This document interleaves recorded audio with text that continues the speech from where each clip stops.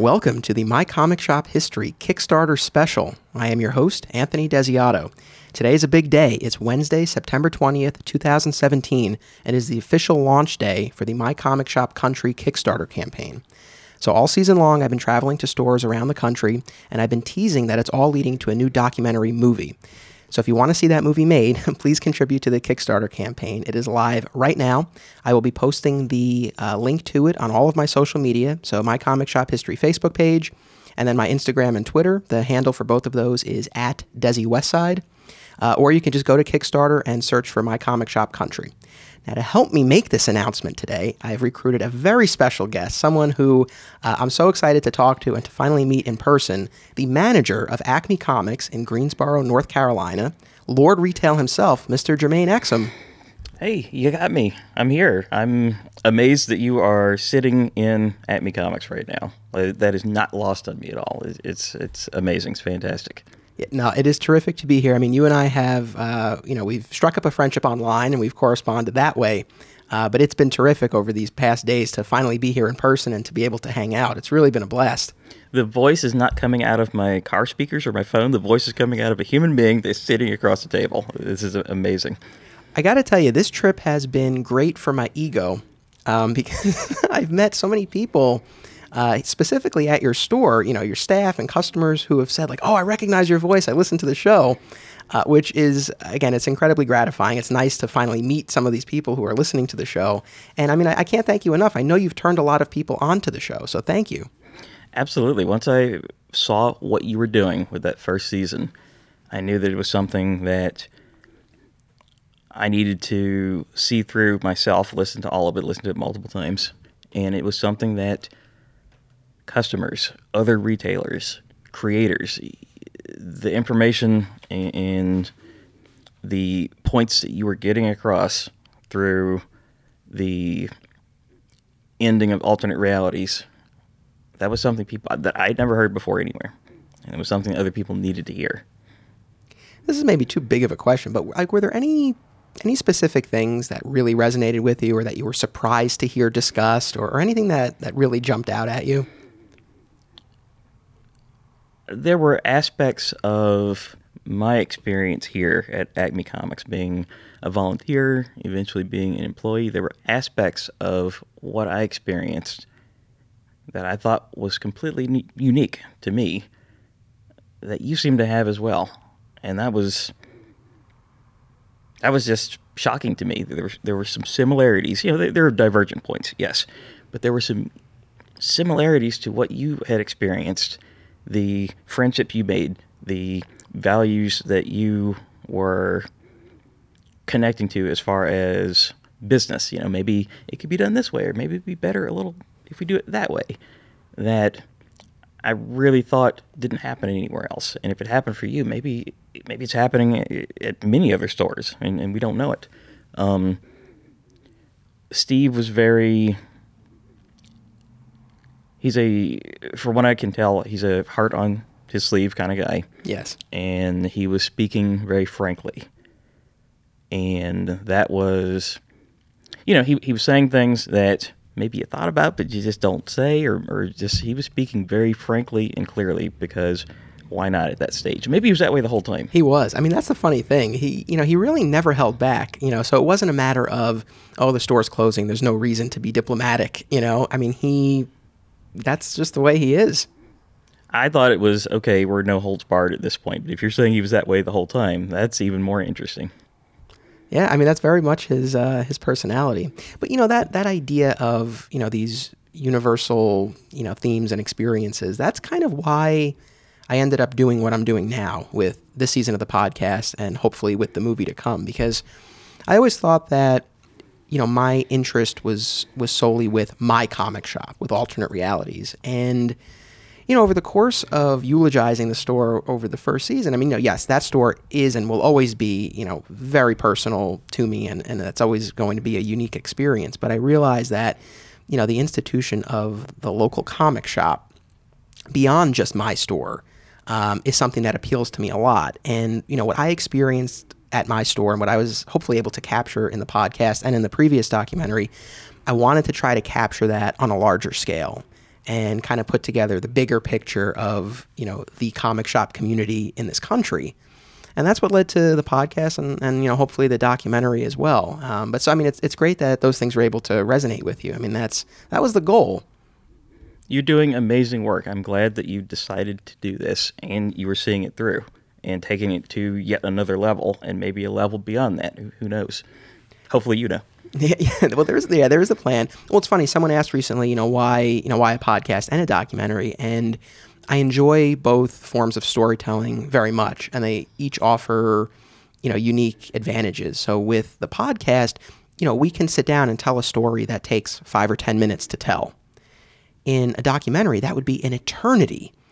So there are things that work better in podcast form, better in documentary form, and of course, the documentary has the visual component. And if there's any limitation to the podcast, it's that it's an auditory medium. So as I'm going to these stores, we're describing them and we're talking about what we're seeing, but I want to be able to put that on film. I want to be able to take a viewer and really bring them into these stores that I've had the privilege of getting to visit and getting to know, like yours. Sometimes when you're at a store that I'm not as familiar with, I will go to their website, their Facebook page, kind of look around to put myself into that frame that you were in while I'm listening to or have already heard the episode. Just to take that next step as the listener to learn a little bit more about where you were. Right. And I've been fortunate enough, my wife has been traveling with me and she's been taking photos and videos. So, we've had that, which is, terrific. And, I've been posting those on the Facebook page so people can kind of get a sense. But yeah, I mean, the plan is to really take this to the next level with this My Comic Shop Country documentary film. Now, so this special episode, My Comic Shop History, is actually off this week. As listeners know, it is released on a bi-weekly schedule. So this is an off week for the show, but I wanted there to be a new episode, hence this Kickstarter special. And I appreciate you, coming in to help me out and set up what's to come. Now, you and I are going to be doing a lot of recording, and you are going to be featured on next week's regular episode of My Comic Shop History and the following week's episode of Flat Squirrel Tales, the other podcast that I host. So it's going to be a 2-week, 2-episode crossover, both episodes featuring Lord Retail. So what we're doing right now, this is really just a tease, a little preview of what's to come. So for people who want to hear our full conversation, want to hear all about Acme's history and your comic shop history, that's to come over the next 2 weeks, which I'm really excited to record with you. I'm excited about it as well. Hopefully we'll get to talk again after these 2 episodes, and we can revisit whatever you want to revisit or whatever your listeners would want to get into. That would be terrific. So here's what's to come on this episode, on the Kickstarter special. This episode is going to be a compilation of 2 episodes that I recorded recently. Up first is Cave Comics in Newtown, Connecticut. Fun fact, that was actually the first recording that I did this season. And, in designing the season, there was a certain flow that I was looking to achieve, and I wasn't exactly sure where this episode was going to fit in, and I think this special is a perfect place for it, and will be a nice contrast to the second piece of the compilation, which we'll get to in a little bit. Are you familiar with Cave Comics at all? Is that a story you ever came across? I feel like I've heard that name. It's a cool name for a shop, and I feel like I've heard that, yes. Cool. Yeah, it was a very cool store. The owner describes it as a traditional old-school comic shop, and I think it does have that feel. The owner has been doing this for a long time, and it was really interesting. So this was the first one that I recorded. So I was coming into this really still thinking about, Steve Odo and alternate realities and how he got burnt out doing this for so long. And going in to speak with another veteran retailer, I was kind of expecting to hear similar things, and I was, I guess, pleasantly surprised that he still seems to be enjoying it. He doesn't seem burnt out on it. He's planning to retire in a few years, I think at the store's 30th anniversary. So, I mean, it's just like he's just a very pleasant, genial, soft-spoken person who seems to have had a positive experience doing this. That's wonderful to hear. Retail is retail. I will say that from time to time. No matter what subject you're working with, it could be something that you know super well, like comics. But retail is retail, and there's still certain things that can burn you out. But there's also so many tremendous rewards that can stave off the burnout or deflect it completely. Well said. So I guess on that note, we will get into this. So the gentleman I interviewed, his name is Pat Callanan. He's the owner of Cave Comics.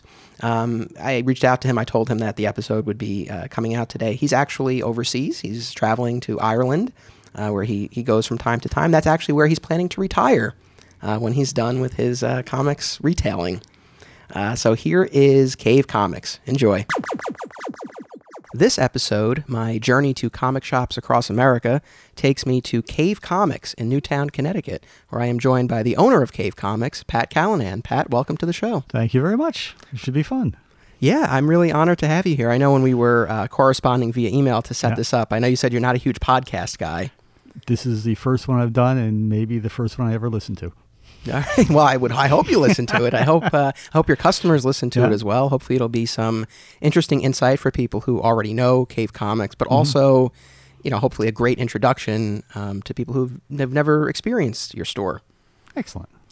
So that's our plan. Okay. So, there's a lot that I want to get into about your store specifically and its place within the larger comics retail industry. Mm-hmm. But at the end of the day, I like to think that this project and the other projects I've done, they're really about the people. So the show's called My Comic Shop History. It's somewhat of a tradition when I have a new guest on to ask them what their comic shop history is.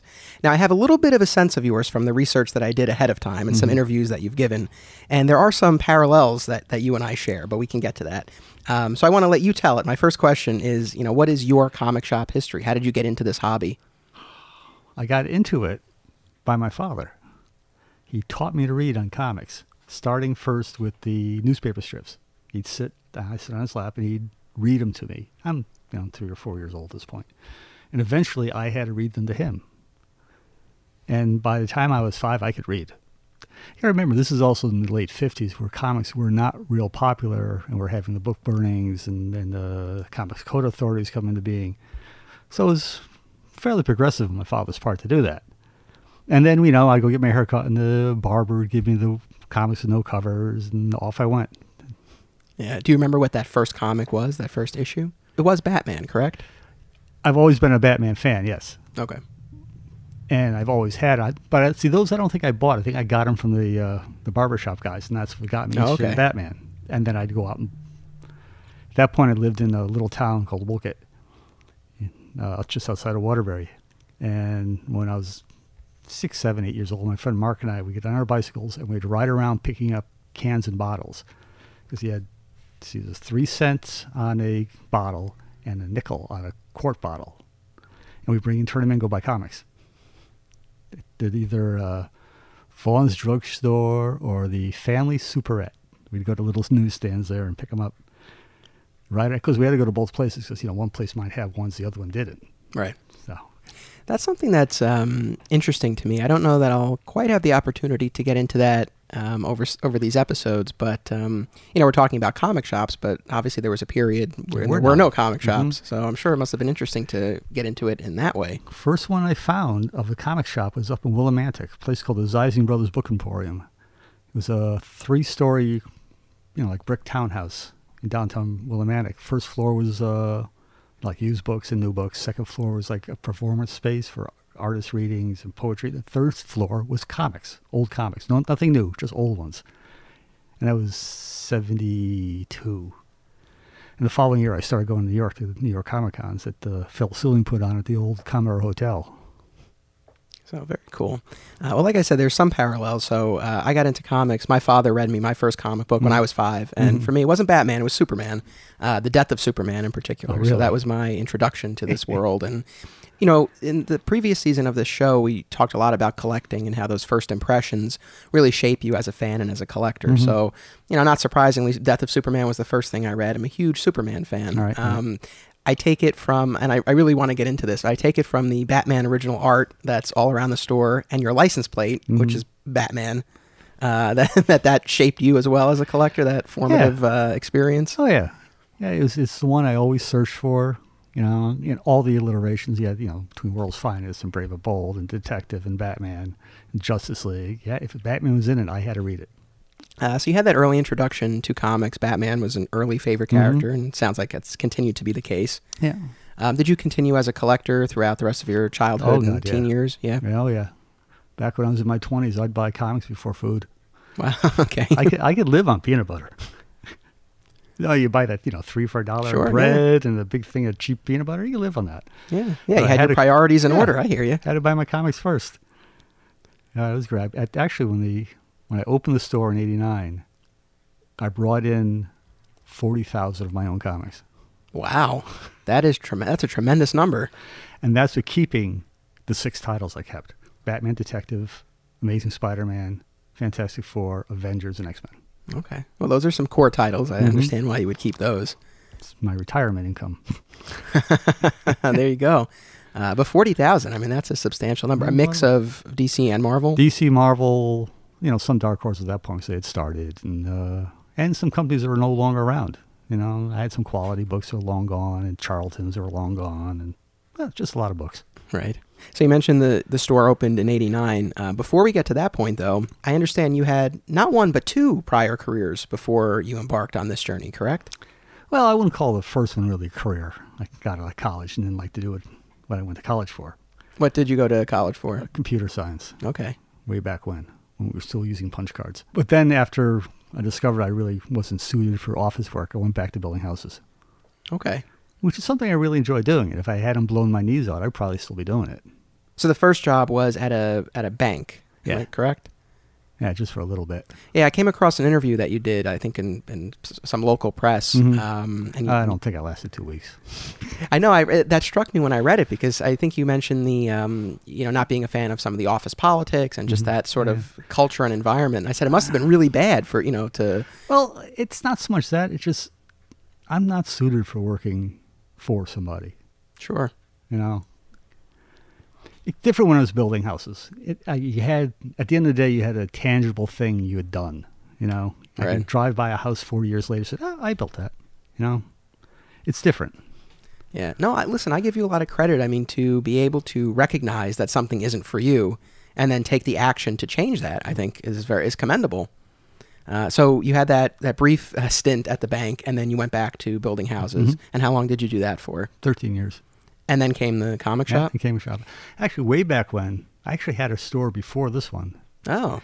Back in 74 into 75, I had a used bookstore because I wanted to sell comics, and there was only newsstand comics. I had a comic newsstand magazine thing, and a used bookstore, but I was way too young and then didn't really know what I was doing. And 1 year, and it was enough.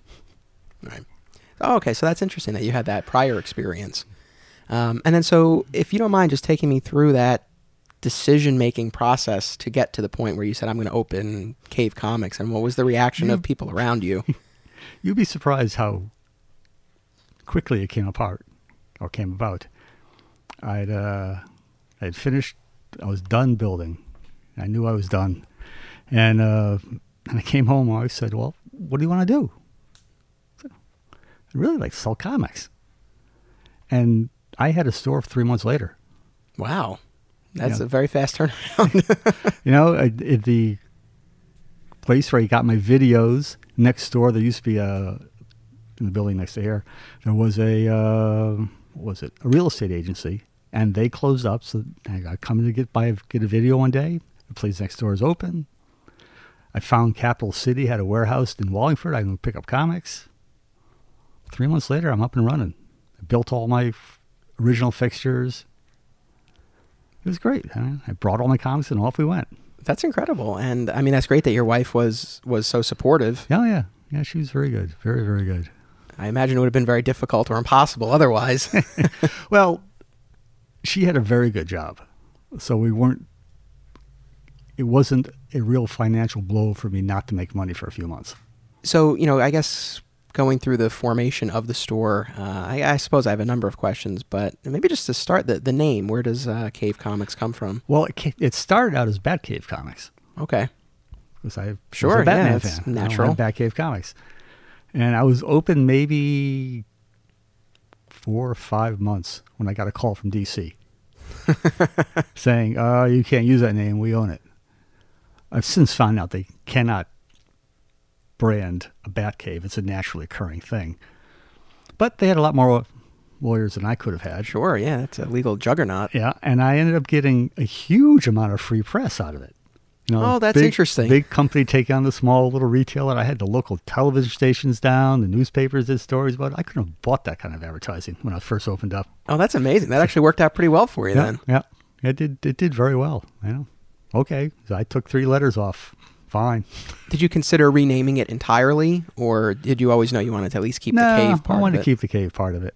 I can still call it the Bat Cave if I want to, in my head. And now, I understand you are the sole owner. Yeah. Have you always been the sole owner? Oh, okay. Yeah. Always mine. Yeah. Have you ever considered, because, this was something we got into talking about alternate realities. You'll probably hear me bring up alternate realities a lot. It's the store where I spent the most of my time, and it's my frame of reference for all of this. But at that store, too, again, I mentioned the gentleman, Steve. He founded it with 2 other people. There were numerous permutations of ownership over all of those years. He was more or less the one constant. And then for the last chunk of the store's history, he was the sole owner, and I think he vastly preferred that over working with partners. Did you ever consider bringing in anyone else, or you always knew you wanted to do it yourself? No, never. I've never wanted anybody else to try to tell me what to do. If the store succeeds or fails, it's all on my decisions. Right. I mean, I can't lay the blame anywhere else. If I screw up an order, I know who did it. There's no blame game in this way of doing it. That's true. I know you recently moved. So previously you were sharing a space with a restaurant called Burgeritoville. Yeah, well, when I first opened up, it was a video store. Right. Called The Magic Machine. And it was an old train station. It was a funky, cool old building, 14-foot ceilings. It's 125 or 30 years old. Yeah, that is neat. It was a very cool space. A real pain to heat. Oh, sure, yeah, I can imagine. As much as I love that building, it was expensive. But then we had a Magic Machine went out, and we had a couple of delis, and then these people moved in about 10 years ago. Well, they bought the building, actually. And they've been great. They've been really good to me. I mean, they could easily have told me to go away once my lease ran out. Instead, they built me this building here. Oh, they actually built it for you? Yeah. Oh, that's fascinating. They're going to expand their part, and they're going to keep me over here. That's right. So you relocated in November of 2016? 16. Into this spot where you are now that was built from the ground up. How much say did you have in the design of it? Or were they just like, this is what we're putting up for you? We had very little say in it, mostly because of the town. We are literally on the wrong side of the tracks. Because the railroad's right there. Yep. On the other side of the tracks, I'm not in the historical district. On this side of the tracks, I'm in the historical district. So this building had to look like the old train shed that was here. That's why the door is on the side of the building, why it can only have 3 windows in the front. So most of that was dictated to us by the town. Oh, okay, I see. Well, I mean, are you happy with the layout? I mean, yeah. It's really cool that it's a standalone store, and I think the design is unique and it's nice. It gives it character. It flows nicely. I can still have enough room to put some of the artwork up. The old store had much more artwork up. But with 14-foot ceilings, you can do that. But I'm happy this place is much easier to heat. Much, much easier to eat. Yeah, no, so this was actually my first time in your store, and I mean, congratulations on it. It's a beautiful store. I had a great time. I spent some time looking around, taking everything in. It was referred to me, I kind of put the call out that I'm looking for stores to visit, and a friend of mine who's been on the show before, he recommended it, and then another person who listens to the show is actually a customer of yours, Alex. Alex, yep. And he was able to put me in touch with you. So this is my first time here, but I mean, it's a beautiful store. Thank you. I like it. Very well stocked and organized. Everything's very neat. Well, try. I'm forever putting things back where they used to be. It's again, I spend a lot of time in a store where we lost that battle in terms of keeping everything in order. So it seems like you guys are doing a great job. I suppose 2 things that really struck me when I came in would be the back issues and the trade paperbacks. Right. Just they're very substantial selections that you offer. I assume that's by design. It's important to you to keep those things in stock. I'm like an old school store. I would like to have even more back issues if I could, but economically they don't make a lot of sense. They don't turn fast enough. I mean, your profit margin is really good on them, but they don't turn fast enough and take up a lot more space for the amount of money they create. But I like them, so I win. And the trades, The trades are sort of like where comics are going, I think. Mm-hmm. It's more like a comic book store, as comic one word and bookstore one word. And I think that's really the direction we're really going in it. And again, I like having a lot of books to read. Yeah, so I think on your website it says 20,000 back issues and about 3,000 graphic novels. And it's probably more than that now for the graphic novels. I haven't updated that in a while. Yeah. I mean, again, I know from experience, I know it's work to keep all of those Mm-hmm. in stock. Mm-hmm. I mean, our goal, we always used to try to have two copies of everything on the shelf, and eventually there was just so much that really wasn't Mm-hmm. feasible anymore, so we tried to at least have one of each. You also have to keep track of what's your evergreen books. Right. What are the ones that are going to turn all the time? And some, I can look things up on our POS system. If I haven't sold one in a year, I'm probably not going to restock it. Right. But you got the Batman books that sell constantly. Watchmen sells constantly. Spider-Man books sell constantly. Saga sells constantly. Right. Walking Dead. So those you want to stock fairly deeply in your backstock trade stuff. Right. So you mentioned the point of sale system. You use Diamond's system? Yeah, use Comic Suite. Okay. I've been using computers since I opened in one permutation or the other. I started off with Mr. Assistant was the first one for doing comic book orders. Then I went to Comtrack. And then Comic Book Pull File was the last one before I went to a Comic Suite. And those weren't POS systems. Those were just more ordering systems and inventory systems.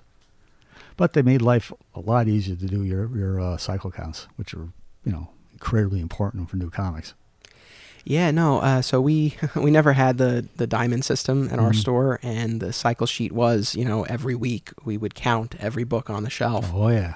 And it was incredibly tedious and time consuming. And I've spoken to other shop owners in my area who use the point of sale system, and it just seems like it makes the world of difference. It's got to save me 8 or 10 hours a week easily. I can just do a report and pop up what I sold in trades the last 2 weeks. It's it's amazing to me that you have been here as long as you have. I mean, for any small business to survive since 1989, I think is remarkable, and especially a comic book shop. That's something that I do want to get into, are some of the challenges that you face and that comic book retailers face generally. The sense I get from the short amount of time that I spent with you, it seems like you still enjoy this. Is that fair to say? I do. I really like interacting with the customers. I mean, there are some bits that are a grind. Doing orders are a grind. Doing your monthly Diamond orders. And that whole predicting thing you have to do. When a new big crossover is starting, are people really going to want this? Because once you buy it for Diamond, it's yours. Right. It's not going back. So if you except in limited circumstances where they make something returnable. When they make things returnable, which is not often. Though DC did that with Rebirth. That's right. The first four issues of all the titles were returnable, so you could, go heavier than you planned on, and then take a chance, and not get burned. So still, you have to keep track of when you have to return it. You got to, strip the covers, set them all back. But it made it really worthwhile. But it's not an easy business to do, particularly when your new comics are really the thing that keeps you alive. And to really make any money on them, your cycle counts, your sell-through counts have to be in the mid-80s, 80%. Mm-hmm. So, a couple of bad months, you're scratching. And then, then there's all the trouble of people suddenly deciding they don't like this guy anymore. They don't like that writer. Or like Spider-Man. I went from selling 75 copies of Spider-Man 3 or 4 years ago to 28 now. Wow. Yeah, that's quite the drop. It's people just, it kind of goes out of style or goes out of influence or something. And it's hard to predict that. So it makes ordering a challenge. I mean, I have to say, as part of my preparation for today, I was reading up on some of the reviews that people have left you on Yelp and your Facebook page, and I mean, overwhelmingly positive, which, kudos to you. One thing that came up a few times was, people talked about how this really has that old school comic store vibe. And I'm just curious, I mean, is that something that's conscious on your part? And then what are the choices that you make that contribute to that? I don't think it's conscious on my part. I think it's just what I've always done.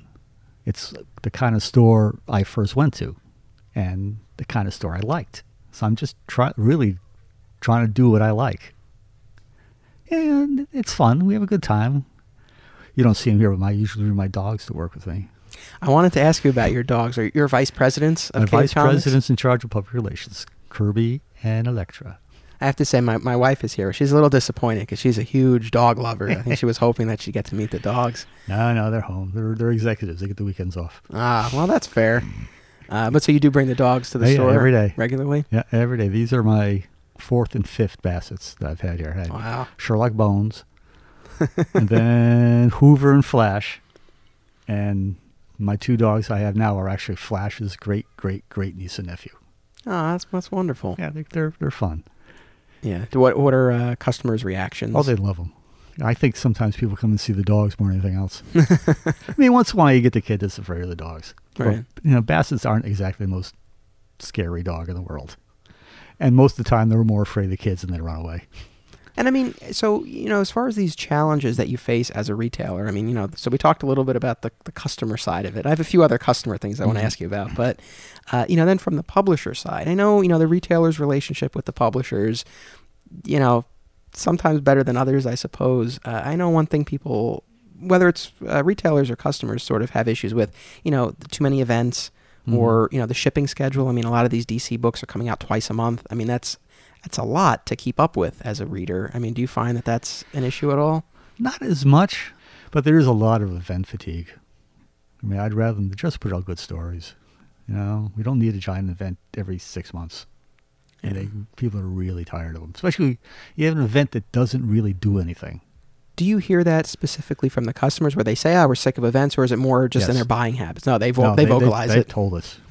They're really tired of the events, and they're really tired of companies going back to number 1 over and over again. Is there anything else, though, from I guess as a retailer that you wish publishers did better or differently or communicated in a better way? Yeah, I think communication's pretty good. They put out, Image puts out PDFs of the books before they hit the FOCs, which is really nice if you have time to read them all.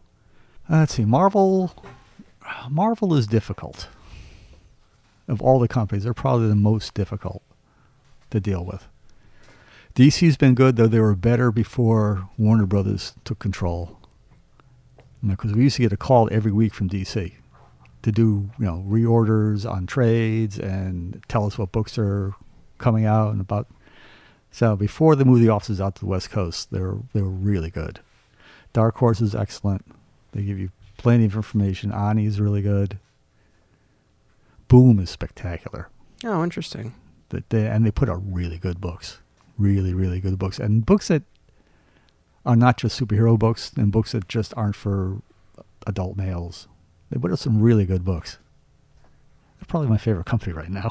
That's, going back to Alex and his impressions of the store, that was actually something else that he recommended I bring up. The fact that, as much as you obviously carry all the, DC and Marvel, the traditional superhero stuff, that you really are a supporter of the indies as well and all of these other companies. Yeah. I mean, not everybody's going to like what I like. And, you have to cater to as large a crowd as you can. And you got to try to do that. And I've always had a very large female population of customers. Oh, yeah? And, so you sit and you talk to them, ask them what they like. And that's how you find this stuff out. I've found a couple of really good books that way. Yeah. No, that's excellent. I mean, I think that is the way to do it. That was always something I think that Steve struggled with was getting away from just ordering according to his taste. Yeah. We ended up with 100 copies or 150 copies of Marvel Apes #1 a while back, and very few of them sold. And it was a book that Steve was really excited about. He thought it was a great idea. And it was something that he liked as a reader, but, others didn't. So I think, sort of trying to put your taste, second to what you think, your larger clientele would like is probably important. That's what I do when I do my monthly orders. I'll do them, and then let them sit for 2 days. I go back and look at them again and say, okay, which ones are you way too excited about, and which ones aren't you paying attention to? Right. And I got to let it simmer for a couple of days. I know that incentives can be a little bit tricky as well, these retailer incentives. Do you don't play pay that game? To them. No? If there's math involved, I don't need it. Yeah. Yeah, I mean, and just to give listeners sort of a picture of the store, if you want to see actual photos of the store, go to the Facebook page for My Comic Shop History. I'll be posting photos of all the stores that I visit, but just to kind of describe it for people, what sort of dimensions are we working with here? This is 22 by 44. Okay. 800 or 960 a month square feet. It's not big. It's big enough for me. I mean, and it's I think everything's organized. You've got a lot in here, but it's still organized well. I mean, you come in, it flows nicely. Yeah, I mean, you have the back issue bins to the left. You have your graphic novel wall to the right. You have your new comic rack right in front. Right in front. Your gaming section here in the back. I see you have a statue showcase with a few pieces in there. Yeah. Are statues something that you pursue regularly? We actually do fairly well with them, but we just sold a bunch over Christmas, and nothing's come out that I thought was worth buying. Okay. And some were just simply too expensive. $300 is way too much. It's got to be under $200 for me to look at it. If I don't think it's worth the money, I don't think anybody else is going to. Right. And then, up along the wall towards the ceiling, we have what we touched on earlier, your Batman original art. Mm-hmm. So I would love to know a little bit more about. They're beautiful, striking pieces, and I think they definitely add. Even though they're mostly black and white, they add color to the store. So again, we know you're a big Batman fan. Right. When did this original art collection start? Started in 1974. Actually, the first piece I bought is down there near the register. It was a Neal Adams drawing of Batman and Deadman. At the time, this was at the Phil Seuling Comic-Con in New York City. Neal was doing a fundraiser for a guy named Dan O'Neill. He did a book called Air Pirates.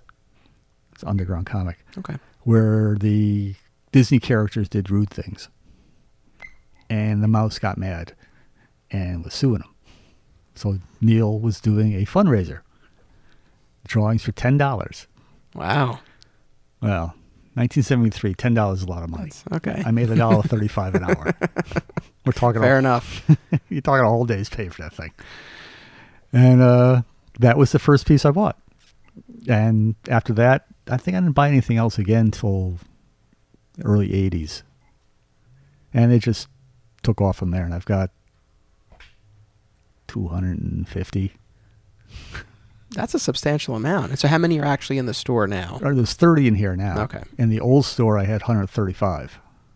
So I had to bring home a little over 100. And now I've got this giant pile of framed artwork leaning against the wall in one of the rooms in my house. I'm trying to decide where the heck am I going to put all this stuff? Yes, it's ever the dilemma for the collector. So how do you go about getting most of these pieces? Is it are they? So they mostly are commissions, correct? Some are commissions, some are pages. Okay. I had been buying artwork for so long, the dealers would call me when they got something in. Ah, all right. So you're that much of a regular. And some are convention sketches. Some came off of eBay at one point or another, but I've kind of gotten away from that. Actually, I haven't bought anything in years. Got probably 10 years now because I just simply got priced out of the market. Have you sold any of your pieces, or would you consider? Couple. Actually, Alex bought one. Oh. I had 3 pages from Jim Lee's Hush series. Oh, cool. And Alex bought one of the Jim Lee pages. And any favorite? I mean, I know that might be difficult to pinpoint one, but do you have one piece that? I have one favorite, again, down near the register. It's a splash page from Batman by Irv Novick.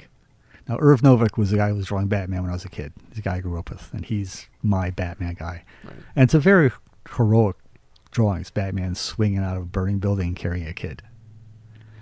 And maybe 10 years ago, Irv Novick was down at a convention down in White Plains. All these Golden Age artists. It was amazing to see all these Golden Age artists. And there was Irv Novick, so I got to go down there and have him sign this page for me. It was pretty wild. My other favorite ones is I've got a really nice George Perez, and I have a really nice Bernie Wrightson. It's a terrible addiction. Don't start collecting art. Circling back to the customers and just sort of like what the atmosphere is like in here. It's funny. No, go ahead.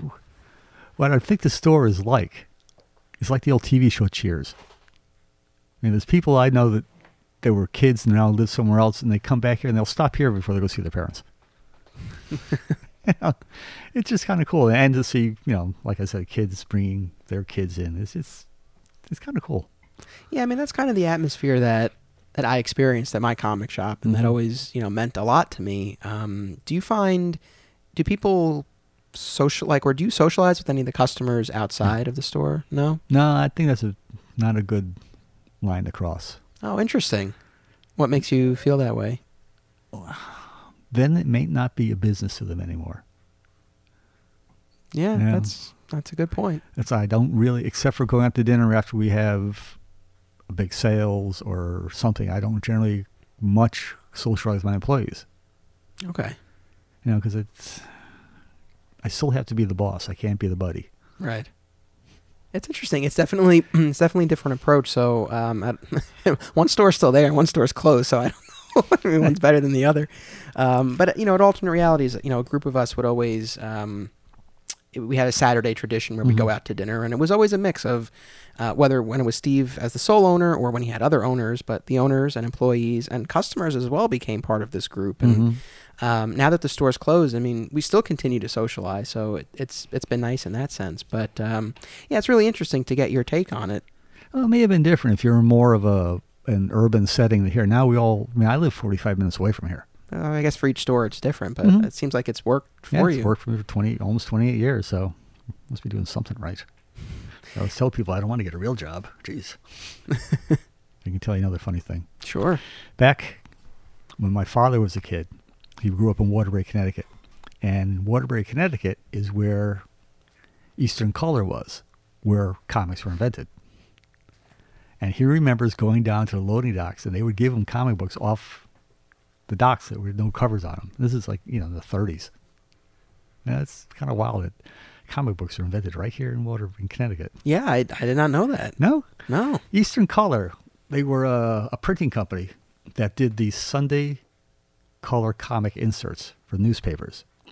And they came up, a guy named Max Gaines, who went on to work for DC and start EC Comics, came up with the idea if you took a Sunday page and folded it 6 times, you had a pamphlet.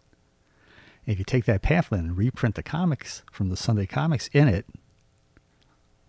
they use them as premiums if you bought a pair of shoes, you got this comic. If you filled a big gas tank, you got this comic.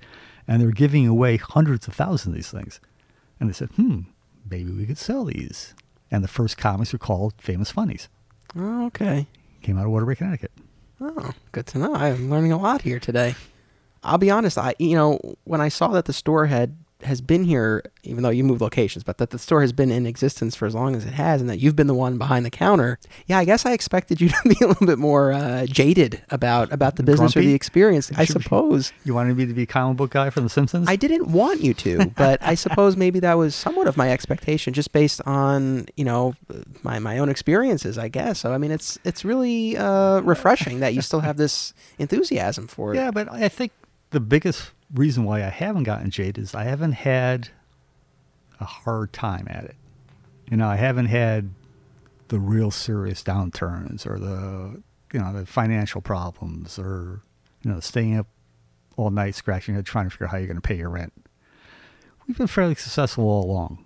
And I still really do like the comics. But as far as, avoiding those downturns, and even like you said with the delinquent customers, like that's not as huge of an issue for you as maybe it is for Pack Rat Comics or as it was for us. Is there anything specific that you can attribute that to?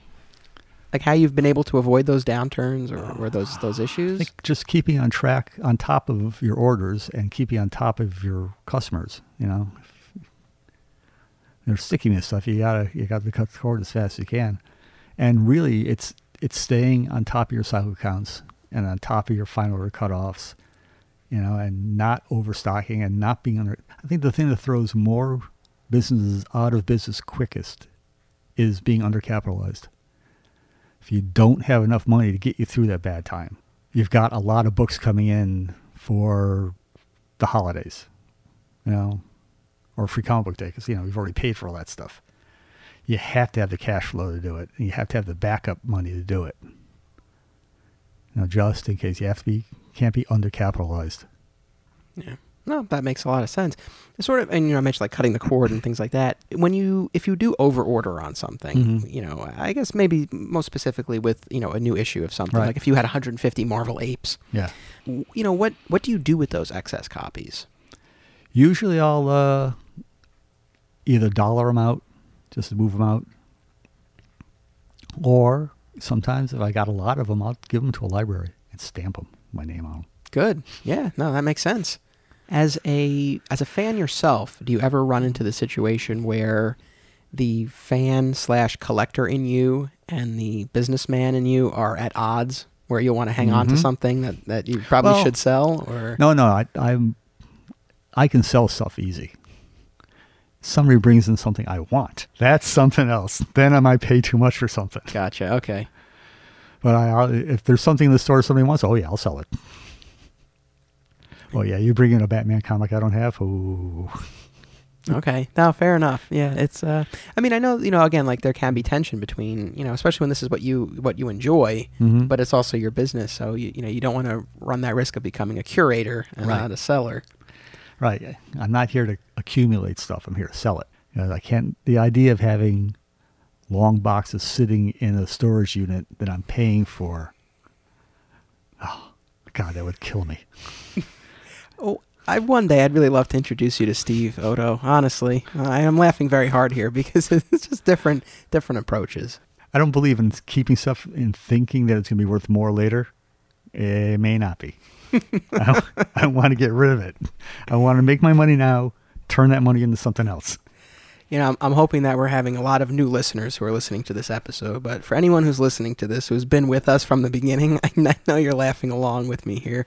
It's always, that's why one of the reasons why I wanted to do this is, to just get different approaches to the business from different people who, with this season, it's really going to be a mix of stores. So, you're someone who's been doing this for a long time. And I mean, like I said, you've built something really incredible. It's really been a pleasure, speaking to you and getting to see your store. Is there anything else that you would like to say or share, or, for people maybe who don't know Cave Comics, anything else that you want to convey? I think I have a really good store, and I think it's a really friendly store. I think it will help you as much as you can to find something to catch your interest for the rest of your life. And my dogs are cool. Yeah, I mean, thank you so much for doing this. I mean, It's really been a pleasure talking to you. I hope you had fun, your first podcast experience. Yeah, I'm not a podcast virgin anymore. But, once again, thank you so much for being a part of this. Well, thanks for coming. I enjoyed it. All right, so that was Cave Comics. So next up is Escape Pod Comics on Long Island. And my guest for that episode is actually someone you know, Jermaine, and that is Menachem Lukens. We have never met before, but we encountered on Twitter first, I believe. And some of the things that he would tweet about, I would say, that's interesting. Why did he say that? What is he talking about? But then as more time passed, and I think I met him again on Facebook, realized it was the Escape Pod Comics guy. And he's actually somebody I talk to from time to time. He's one of those retailers I would like to talk to more. But, every now and then we will say, hey, do you have copies of this? Well, I don't have that. Do you have that? Okay, let's swap out some stuff. He really came through for us here when we sold all the copies of the Stephen King and Bernie Wrightson Creepshow reprint. We sold a ton of copies of those to the point where people were really wanting to get copies. And when the distributor, Diamond, was completely out. It was over. It was from a tiny publisher, and I think they printed what was asked for and folded back into the ether. But he was able to come through for us, and some very specific customers were able to get copies because of that. That's very cool. Now, I know, you mentioned his some of his postings online. He is very outspoken. For yourself, I mean, do you look at what he does, and is there any bit of envy? I mean, in terms of what you post, do you feel like you are censoring yourself, or do you feel you're expressing yourself as freely as someone like him? I know that I censor myself. Sometimes I will consider making a tweet, and I'll stare at it and look at it, and do I want to post that? Would someone read it in this way, or would someone think I was really saying that? I really am censored, I think. I don't frequently say what I actually think about things in social media. Not in a disingenuous way, but if it's not something entirely constructive, I may leave that alone. I understand, and we'll get into more of that when we record our episodes about you and about Acme. But I just wanted to get your take, especially since you know Menachem. I have to say, I mean, I enjoyed our conversation. He is very passionate. He's very passionate about comics in general, specifically independent comics, about connecting people with the right books. Very generous. He gave me a book on my way out. He's like, here, you got to read this. So I really enjoyed our conversation. Again, I think this will be a good contrast with Cave Comics, which, again, more of the traditional old school model, and then a store like Escape Pod that is really trying to do something different and really cater to that independent comic book scene. So here is Escape Pod Comics. The journey continues. Today I am at Escape Pod Comics in Huntington on Long Island, and I'm joined by the store's owner, Menachem Lukens. Hey, welcome. How'd I do on that? That was great. That was perfectly fine. Like I said, the big issue is stumbling over it and trying to recover yourself. Just plowed right on through. Yeah, there we go. I've been looking forward to doing this with you because you are, as I've come to learn over the few weeks that we've been interacting on social media, you are quite outspoken. I was waiting to see what adjective you chose to use. Outspoken, I think that is accurate. Absolutely. And, much more polite than I deserve. No, so I've been looking forward to getting your take on both your store and the industry in general. But you being outspoken, that's actually what led us to connect in the first place. Yeah. I mean, not counting Rachel Silverstein. As one of your customers who I encountered in my day job, but I had Mark Hammond from Aw Yeah Comics on the podcast for the season premiere, and he posted about it on Facebook, and you commented. Do you remember exactly what you said? I said along the lines of, oh boy, you wouldn't want me on this thing. And that was all I needed to hear. I was like, we got to set this up. But both Mark and Jermaine of Acme Comics in North Carolina. Yeah, that's your next stop, right?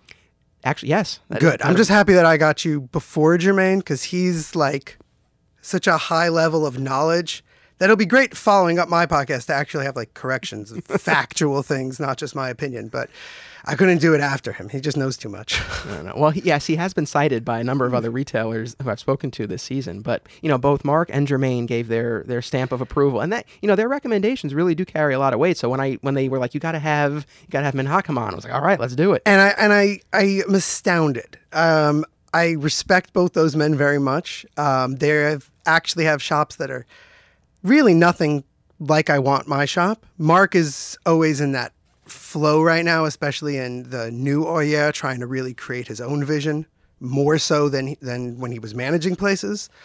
And Jermaine, I mean, he has an amazing local comic shop business, and he knows a lot, but neither of them are what I put up as like the pinnacle of where I want to be and what I want the shop to be.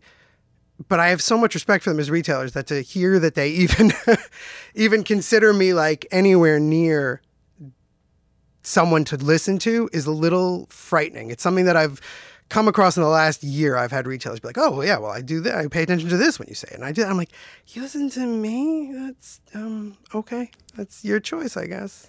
Well, I love that you're doing something different, and we'll get into what you are doing that's different. But that's really why you're here. I mean, if your store was just trying to be like one of those other ones, there probably wouldn't have been a spot, you know, on the podcast this season. I'm trying to find stores that are doing different things. So I think that's awesome. Well, I thought you meant why I'm here, like why the store exists, because that's also true. If I had wanted to make a standard comic shop, first off, it wouldn't be in Huntington.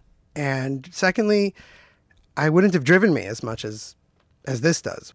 I feel a degree of kinship with you because when I was going through my research for today, I came across an interview you did, and you said that comics and comic shops have always been a part of your life in some capacity. Quote, even if that capacity was an absence. And that struck a chord with me. It really resonated because both this podcast and your store were born out of closings of comic shops to at least some extent. So for me, it was Alternate Realities, the store where I worked for many years, and it closed a couple of years ago, and that's what sparked this podcast and everything that's to come. And for you, I know the store was Rocket Ship Comics. Yeah, Rocket Ship in Park Slope in Brooklyn. Would you mind talking a little bit about how that led to what you're doing now? Yeah, I mean, to get to the Rocket, I mean, you read the interview, but we'll pretend that you haven't for your audience's sake. To get to Rocket Ship, you have to go a whole bunch of steps. Basic point was at around 16 when I was dorming in an upstate New York school. I was taking the local bus, which you can imagine is not a very good bus, out to the mall to go to Garib Sheamus's original Wizard World location. Oh, wow. By the Nanuet Mall. And they literally did nothing to try to keep me into comics at that store. At 16, I was burnt out. Superman was blue. He was about to become red. And I was like, what am I reading? What am I looking at here? 2 or 3 years beforehand, I had read probably half of Sandman, blown away. And I didn't even know how to approach these guys who were busy hustling magic cards and talking about grading comics, which in those days was not a business unto itself. It was something that comic shops did. I just stopped doing it. Now, this is where the great story. Cosmic Comics in Manhattan on 23rd Street. So that was my brother's store. That was where he went when he was in college. And a couple years later, I went in there.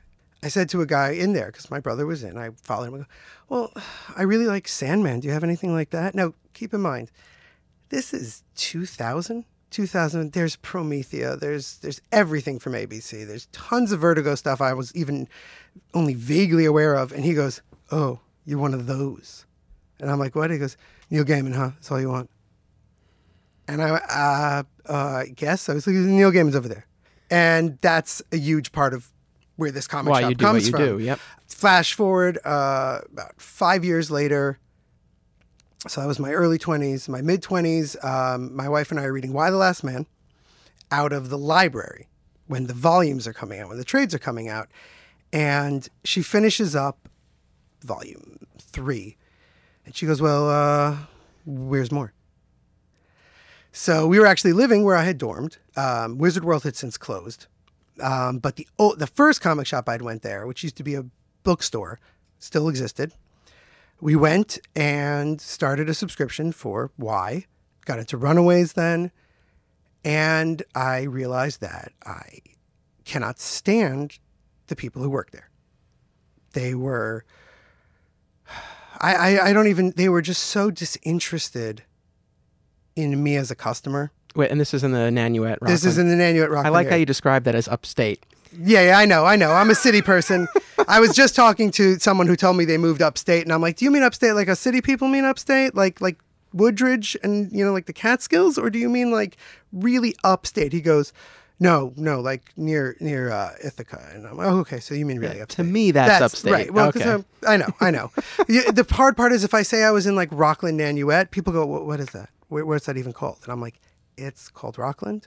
It's off the highway. There's really nothing else to describe it. Anyway, so I started going to that store, and they really just, it was exactly like that guy before. They understood what we liked. They stocked what we liked. But they didn't give a good goddamn about getting us to read the comics. Yeah, that's a shame. And I was there for 25 minutes every month because my wife would read the new issue of Y standing in the store. She had to. She needed to read it. So we'd be standing there and I'd be going around there. And one time I remember these two guys, there's a TV behind the counter they're watching. There's some talk radio on the speakers.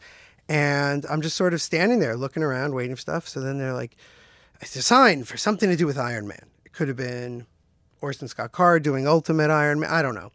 And I'm like, oh, so what are they doing with Iron Man? And the guy looks at me and goes, well, have you been reading Iron Man? I'm like, no, that's why I'm asking. He goes, did you read Extremis? And I'm like, no. I can't really answer that. If I'm like, what the hell, dude? You've got a sign for this that you're trying to sell.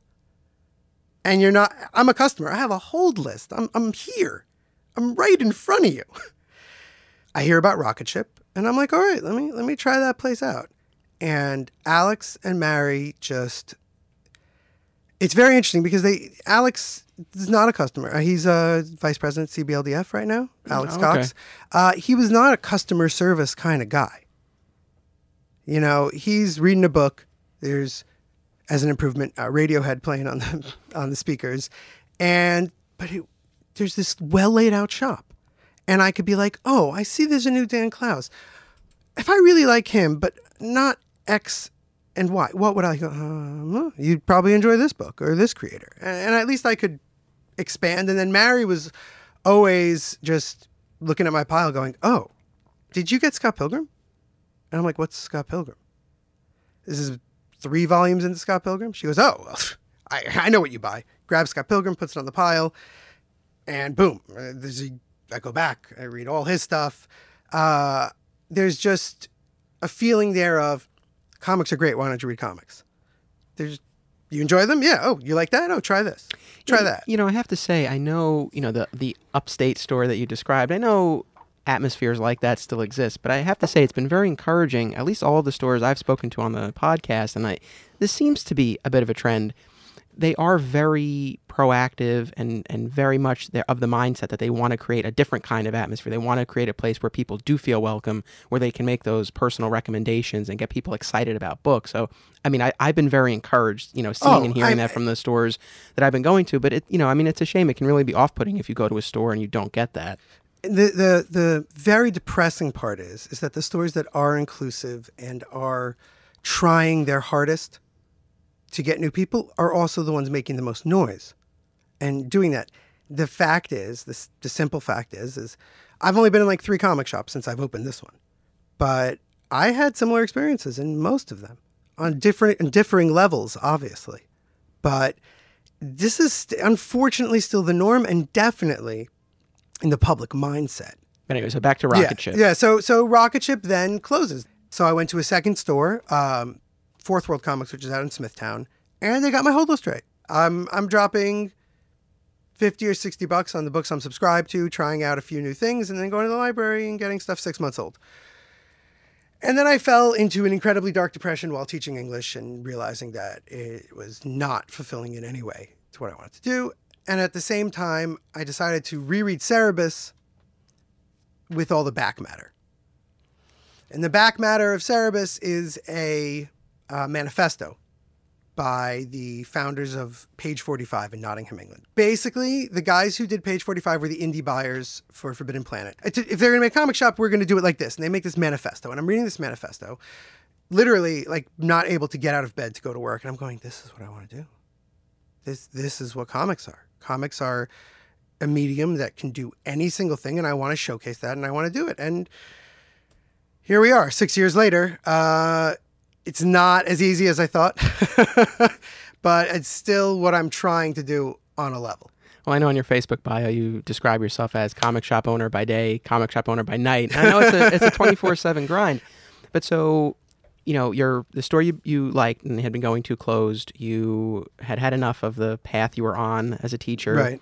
You weren't finding what you were looking for in these other stores.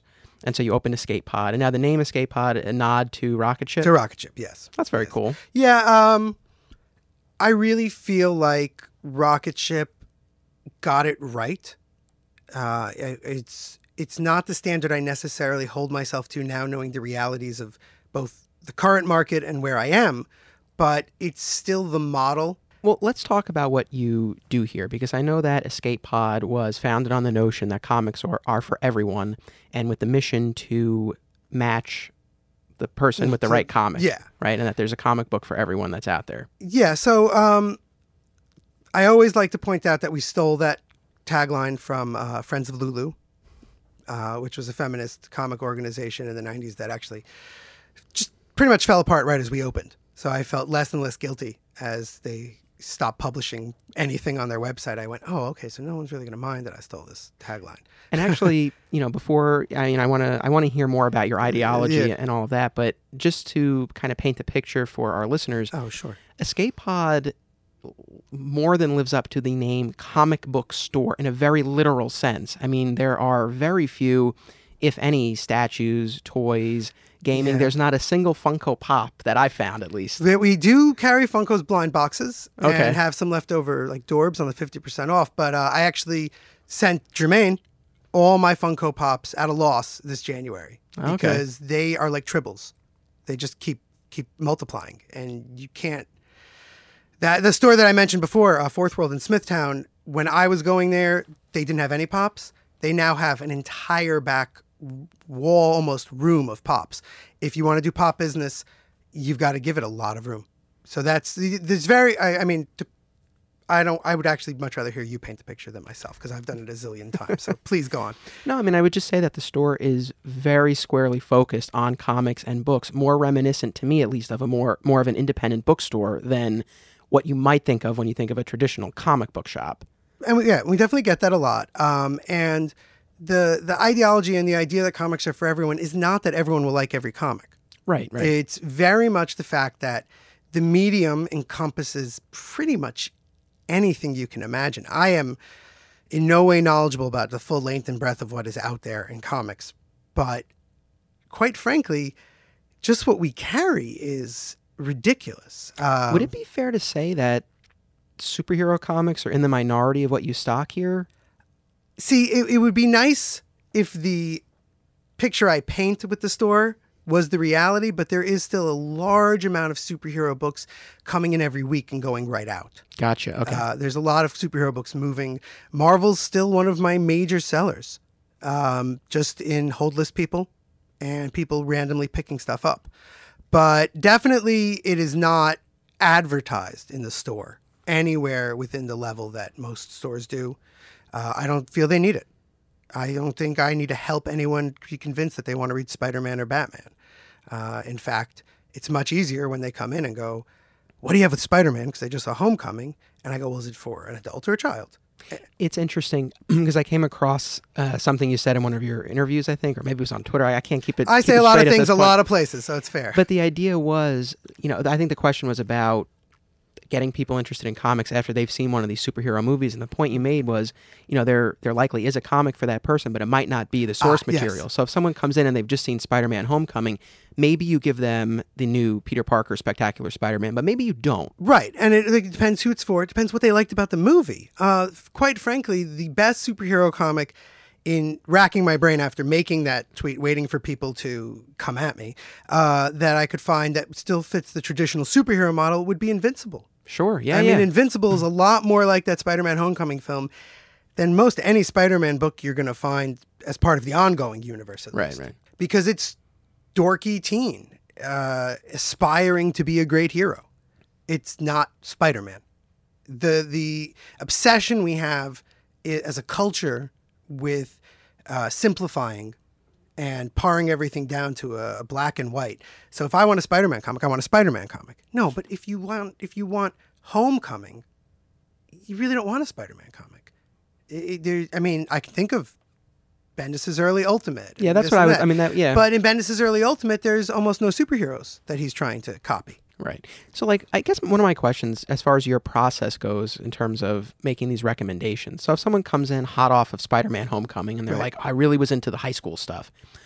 If you're torn, Ultimate versus Invincible, would you rather steer them toward Invincible to kind of broaden their horizon or something else? No, well, it's very difficult. I hate doing this as a what if, because every single person is different. True. But if they're open to talking, I always go with, well, what kind of stories do you like? And I often get, Watchmen. I'm like, no. Don't think about comic books. Don't tell me about comic books. What are your favorite TV shows? What are your favorite novels? What do you enjoy? And sometimes they'll be like, I just want Spider-Man. And then I'll get them Spider-Man. But if they're open to it, that conversation can lead to them buying Mama Cass's autobiography that just came out in English. These things, people aren't thinking that there's all this stuff out in comics. Right. And that's literally all we're here for, is to put that in front of them and let them be aware that if you have interests of any type, there are comics on that. Yeah, not too long ago you used the word medium to describe comic books, and that's what they are. And I came across a statement you made that echoes an argument I've been making for years, which is that comics are a medium, just like movies, just like television. The French call it the ninth art. Right. So if someone says, I don't like comics, that to me is like someone saying, I don't like music, or I don't like television. It's like, it's possible, but more likely than You're talking to someone who doesn't like music or television, so that's perfect. But no, I mean, I don't dislike them. Fair enough. But I don't have like a intense attraction to them. 100. And it's, if we're getting into it for the purposes of your podcast, it is solely at the feet of the retailers that is still the case. And this is where I get angry. The reason that the American popular culture can't wrap their head around what comic books are is that the stores that are literally holding comics back in a stranglehold for the direct market are pushing that comic books are superheroes and weird science fiction cool stuff like Saga. That they want people reading that stuff. They want people buying single issues and moving forward, or collecting. They want them in ongoing stuff. They want to catch this person. They want to get them caught in the Roach Motel that is their store, and they're there for life. Of course, that's the model that's dying. That's not how things work nowadays. If I want to read everything that DC and Marvel's putting out the day it comes out, I can give you 6 websites. It's not necessary. So you could get someone into this stuff. Or you could have a kid walk in who's watched Flash and therefore read the Wikipedia page and gone through every single link to the Speed Force, to the Mark Waid run when he invented it, to the Crisis, and know everything, having never read a comic book. I have kids coming in here talking about the Speed Force, dropping knowledge. I mean, I'm like, if you say so, sure. And Max Mercury, they're never an issue of Impulse. And there's no judgment on them. But I'm not necessarily going to steer them towards the Flash, because that'll keep them for a year or two, maybe. Whereas if they have an obsessive interest in esoterica, there's a lot more fun stuff to read. There's that outspokenness we were talking about. Yeah. I felt like I've been holding back a little bit, so I was gonna let loose. Going back to my very strong statement, when you walk into a comic shop and the back wall is filled with pops and the side wall is filled with Rebirth trades and the other side is filled with Marvel Essentials, which are what the movies have been made from, and everything else is toys and just randomness, what are you going to think a comic book is? You know, what is there? There's superheroes, there's merchandise, and there's some weird stuff that some people put out. It's not anyone's fault. That stuff sells. It moves. So you can't blame someone for wanting to showcase the stuff that they can move the most, but you can blame them for showcasing stuff that, like I said, doesn't need it. It's interesting. I mean, sort of a chicken or the egg question. It's like, do stores present themselves that way because that's what people want, or do people want those things because that's what's presented to them? I'm not saying that Glenn in Fourth World wakes up in the morning and he goes, man, we got to add more toys to this section over here because it's looking bare. Should I add comics? No, I'm not going to do that. He has a spreadsheet and he knows what sells and what doesn't and what moves and what doesn't. And I'll be honest, Fourth World has an amazing selection of comic books. They don't have an amazing selection of graphic novels. I haven't been there in years, but my understanding is their trades have grown immensely as more and more series come out on time and in trades. But it's not about what you stock. It's about what you showcase. I understand, yeah. There's a fact that you can be a store that's 6 issues deep on every Marvel and DC title. They don't need center stage. They just need to be somewhere where someone who's looking for them can find them. And it's really difficult talking, like, say, to someone like Mark, who's really trying to turn Oya into a different kind of store than any he's ever worked at, while feeling out what the community wants, and have him go, but how do I know? It's a shot in the dark, but it's really about what you're willing to do.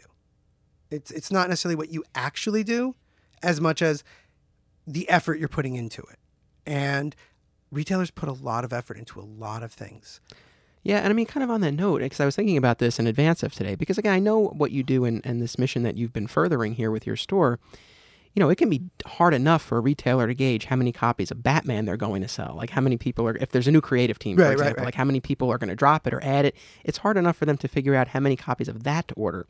So with something like an independent where it's so much more an unknown quantity, it's like, what is the appropriate way to promote that while still doing it in a way that's financially responsible for your store? So the first thing for that is something that I preach this to retailers like crazy. You should have multiple means of distribution. You should be able to get books directly from the publisher or from really large national booksellers beyond Diamond. Diamond is the best deal you're going to get on single issues. They beat Bakers and Taylor, who carry three publishers, so that Diamond doesn't have a monopoly. But on pretty much everything, there are better ways to get them. Random House has DC, Dark Horse, and IDW. The only difference is they're not direct market publishers, so they therefore get them 2 weeks later. But that means if you're going to reorder that stuff, 50% direct ship, any size order. Why would I reorder something from Diamond at 45% where I pay the freight? So that's something you've got to get yourself out of a hole that we all think we must be in. You have to use Diamond. And I've actually in 4 years really turned around on Diamond. They do a great job for what they do. You know, retailers will talk about the damages and the damages of the damages. They're shipping millions of books a week. Millions of floppy, single issue. I mean, we're talking about, I have stores complaining that the 5 copies of some variant they got all came damaged. And I'm like, that's 5 copies out of a stack of 4,000 that were put in at the end of the shipping at a gigantic warehouse where they're moving millions of books that day. We're a really small store. I am very, a comic creator once said to me when I tried to explain how small the store is and that our customer base is about regular wise, we've got 100 people on the subscription list because he was trying to get people to subscribe to a book. He goes, whoa, you cast a very large shadow on the internet. Like we look like this humongous store with this humongous amount of clientele. And a big part of that is because of the diversity of what we carry and the diversity of people we have who come and do signings. Right. I mean, you're clearly very passionate about all of this, and that comes through, you know, loud and clear. And it's, I guess what's interesting to me is, you know, hearing you talk about comics as an art form, and they are, but I feel like this tension exists because they're an art form, but they're also commodities. I'm just thinking about other retailers and how, or why maybe they might be reluctant to pursue independence to the extent that you have. And, you know, I'm thinking about limited and valuable real estate in a store, the time and resources to, again, set up these other networks of distribution, to research these titles. I mean, all of that. So I guess I don't know. I feel like it would be a difficult proposition for stores, especially when superhero books have been their bread and butter for so long. I agree. And there is absolutely nothing I can say that will change the minds of certain people. Now, everyone doesn't have to do what I do. They can't follow every single book and they can't look at it, but you got to take some effort. It's funny. Some of what you're saying is running counter to what I've learned in my travels to some of these other stores. I mean, most specifically, there was an episode that came out earlier in the season with Zap Comics, and we had a really great chat about product diversification and going back to what you were saying before about like not leaning into, you know, the pops or things like that, but really keeping the focus on the books. Again, does run counter to this product diversification thing. Absolutely. And the problem with that is that like I said, I can't argue against these people. They're running successful businesses. They're really not doing anything for comic books. So that gets at the heart of you know, what I wanted to talk about with you. Again, this tension between promoting comics as an art form and getting more people into more kinds of books, and then the financial, economic side of the industry. So, you know, as you're talking about what you're doing, I mean, I think it's an incredibly noble effort. I suppose the question I have is, I know the store's still here, so that right. says something, but there was an interview I came across where you mentioned, you know, struggling to pay bills and not being able to pay yourself. I mean, is that a situation that has improved? It's improved significantly, but it's still pretty much the same place. Because the simple fact is that if I was doing this for a paycheck, I'd be doing it very differently. That's why I constantly tell other retailers not to be me. Don't do what I'm doing. Look at some of the things I'm doing that you think you may want to do in your store and maybe do them. But I'm not in this to make money. Straight up. And I'm probably the only person you're going to get on the podcast saying that. You are not the only person who is kind of in the position of, for example, not drawing a salary. Right. But obviously the goal for the others is to do that. No, the goal for me is to make enough money that I can do this sustainably, which would mean giving myself a real salary rather than, oh crap, my gas bill's due, I guess I have to take a little bit of salary out of the store. So clearly, we're all struggling. But I'm playing a long game. My goal is, and has become, and after 4 years, I feel even more confident saying it, creating a market that doesn't even know it's a market. The people who I have coming in here getting comic books are constantly astounded that they're coming here and getting comic books regularly because they love them and they never knew it. And so, yeah, I'm currently not pulling in any kind of money. I'm just staying ahead of everything. In fact, falling behind on quite a bit of it financially. But the people who I'm getting here are not going to leave when Tom King leaves Batman. I have people who move to Brooklyn within blocks of great stores that have me mail them their stuff.